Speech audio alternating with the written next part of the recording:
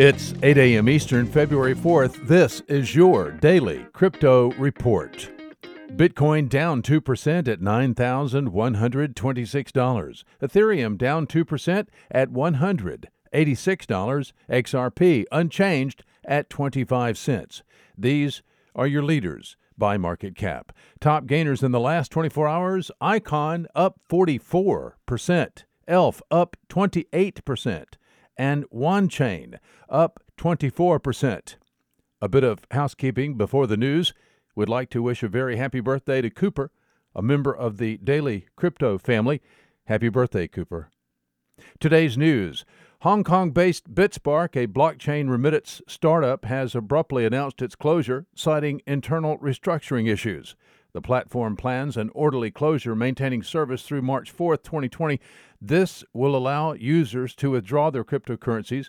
After March 4th, logins will be disabled and users will be able to withdraw funds through customer service for about 90 days. Bitspark co-founder Maxine Ryan had announced that she would step down as chief operating officer. Replacing her was a challenge, and being based in Hong Kong amid the protests complicated the search. The outbreak of coronavirus in China extended the chaos for Bitspark. Stockholders decided to stop the chaos by closing. Founded in 2014, Bitspark had been a major blockchain-powered financial services company for the Asia-Pacific region, serving Vietnam, Indonesia, and the Philippines.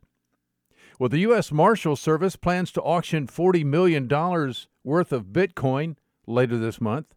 And open-source blockchain platform Waves announced that they have established a non-profit organization called Waves Association in Frankfurt, Germany, to provide effective governance for its own ecosystem, Web3, and to foster the development of DLTs, including public and private blockchain protocols.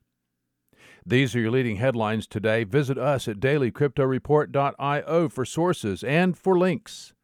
Find us on social media, add us to your Alexa flash briefing, and listen to us everywhere you podcast under Daily Crypto Report.